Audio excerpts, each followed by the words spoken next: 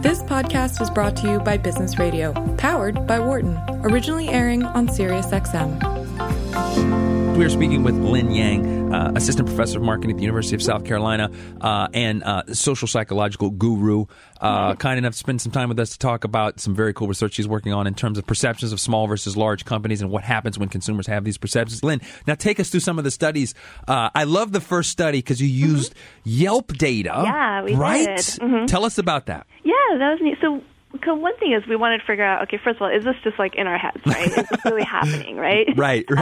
And so we looked at Yelp data, and which is nice because we're interested in kind of, what we're really interested were in the reviews where people gave negative reviews and mentioned especially like low communion things, right? So these would be a lot of times related to customer service, like, the girl, the barista was very harsh or rude or things like that. But to take a step back, let me give you guys a little bit of context.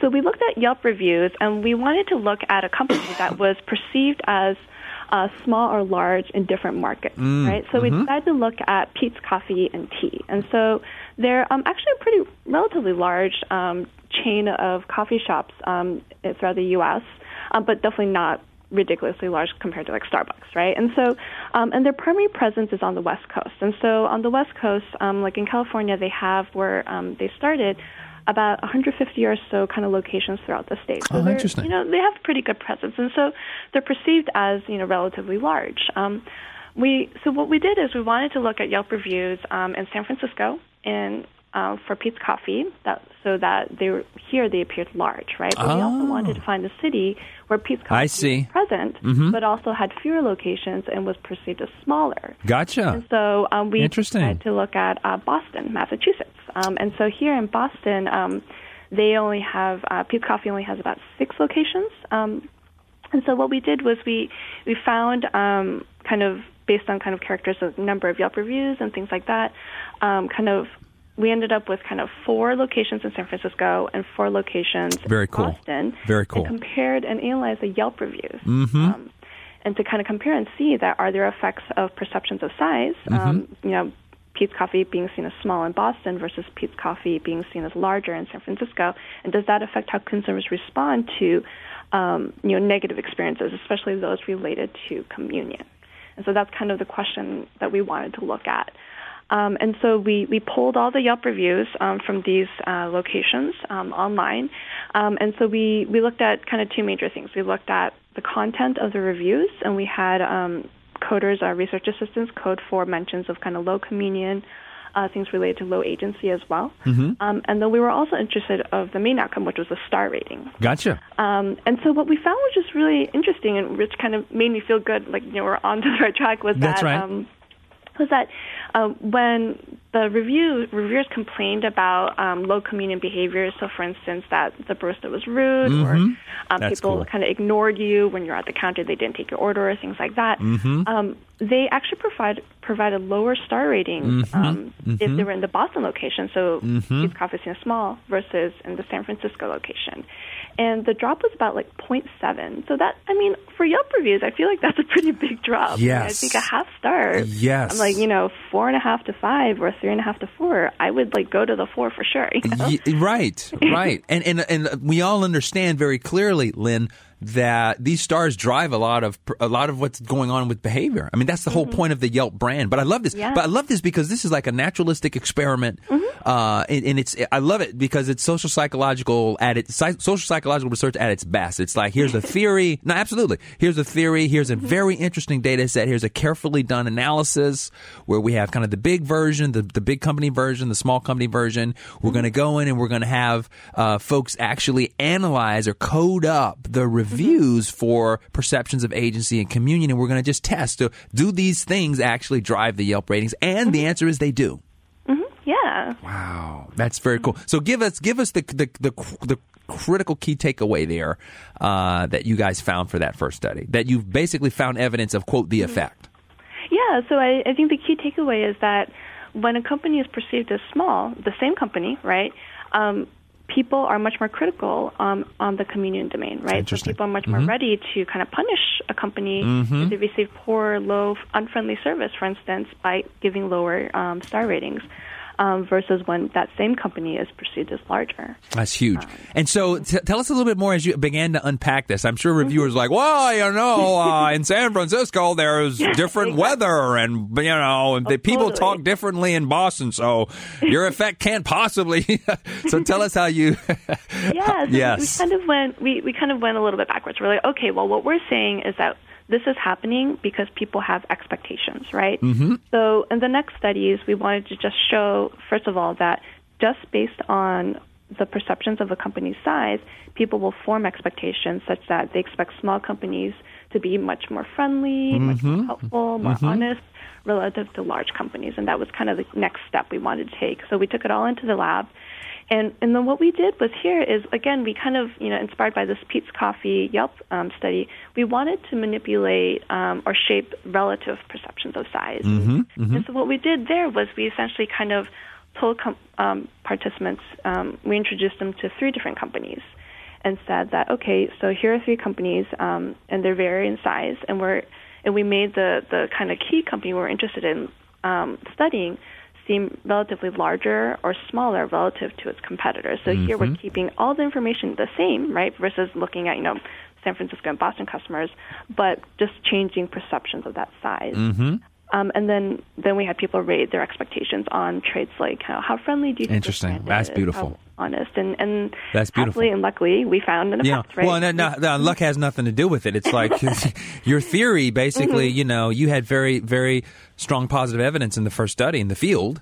And so this is like, that these things actually matter. And I love this because now this is like, now we're going to hone in onto this and we're going to like literally, I love this. The stimulus is the same. It's like in one setting, this company, the competitive set is manipulated so that the other companies seem bigger based on their profits and their other, financial aspects. Number of employees. But the target company that you were interested in understanding delta in perceptions did not change. Yeah. So exactly. it only, I love this. It only can, this is social psychology. It can only be the fact that there is a size comparison being made here. I love that. And you found that there was this those expectations of those communion versus agency inferences were indeed causally driven now by this size perception of the target company. Yes? Yep, exactly. And so we found that when the company was perceived as small, people expected to be higher in communion, so expected it to be warmer and more friendly relative to what was seen as large.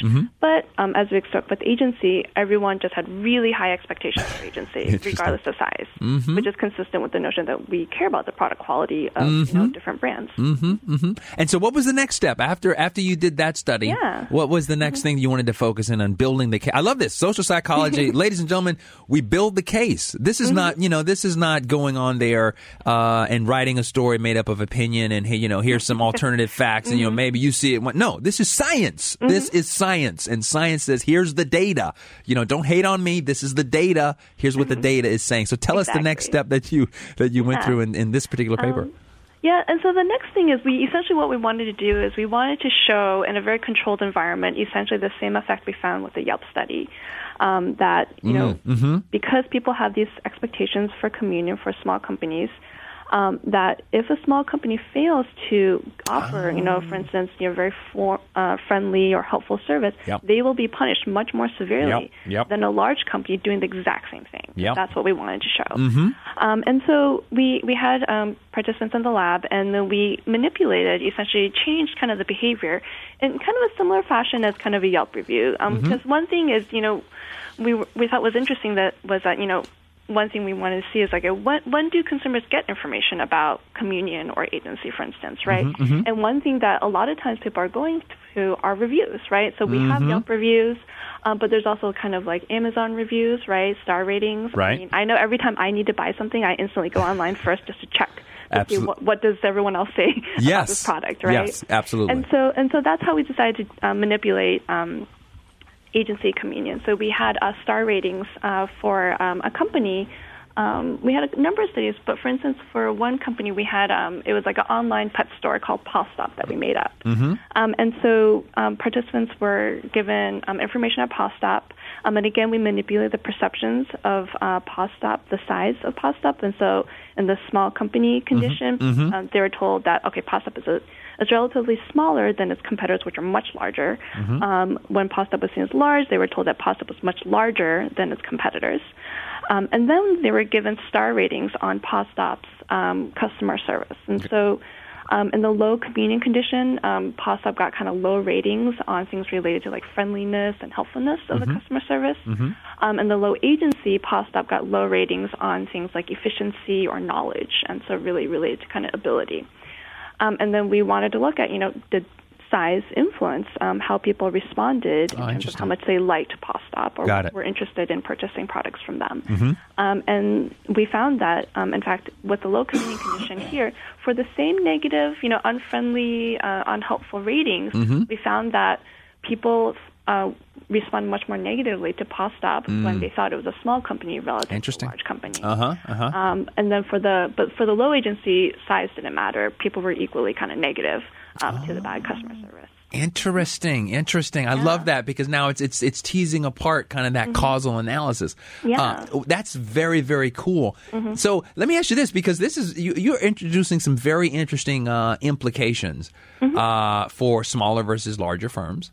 Let me ask you this: is there so like one thing that jumps out, and what do I need to do to try to like take advantage of the critical findings of the research? One thing I could do if I'm a smaller company is try to make people think I'm bigger, right? And that might get me off the hook with respect to transgressions or failures at communion. Within my customer experiences, or I could like lean in on those customer experiences and make sure I'm hitting on those things. So talk us through a little bit of the implications. I think that's a kind of a cool kind of like, sort of strategic roadmap, if you will, and or framework to kind of help decision makers. Because we have you've just demonstrated in the research, you can make a company feel, you can make a big company, Google, right? You can make a company feel like here are the sleep pods and nap pods or whatever, bring your dog, blah, blah, blah. Which, we try to like create that intimacy even though we're big. I love the implication. So take us through some of those, your thought process about that. Yeah, definitely. So I think one thing that was really interesting that kind of came out of this was that how easy it was for us to manipulate size. Like we actually didn't expect it to be that easy. We're like, oh, this works. Right. Simply just kind of cueing in on who the competitors are, and if the competitors are large, then they think the target company is small. If the competitors are small, then they think the target company is larger. And this suggests that you can kind of consumers are a little bit malleable in terms of how large or small they think your company is. And so I would say that if you're a small company just starting out, you might want to lean into that kind of small mom and pop feel, because that's going to draw customers in, right? They're going to think you're warm. They're going to think you're honest and friendly and helpful. And, that's a key differentiator that you as a small company have relative to larger competitors, right? But, as you have built these relationships with customers, obviously things happen, right? It's really hard to kind of go through, life as a company to not accidentally offend someone or provide rude service. But this is your chance to kind of morph, right? As you grow, if you're successful, you will grow, then you can kind of change and shape those perceptions of size again, right? By highlighting maybe that you're a larger company now, or you're at least mid-sized. You're not the small mom and pop anymore, right? And again, that can kind of shape those expectations and hopefully shape how consumers will respond to the inevitable kind of, unfriendly behavior or rude behavior that might come up. Wow. This is absolutely cool stuff. This has been such a great conversation, Lynn. I appreciate you. This is great. We actually have run out of time. I'm not going to be, unfortunately, not going to be able to talk about effort and appearance, but we're going to have you back on the program because you're fantastic. Oh, thanks. This is great. I love it. Thank you so much for being on the show. Okay, great. Thank you so much. Excellent. Listeners, you can find more about Lynn Yun at sc.edu. For more insight from Business Radio, please visit businessradio.wharton.upenn.edu.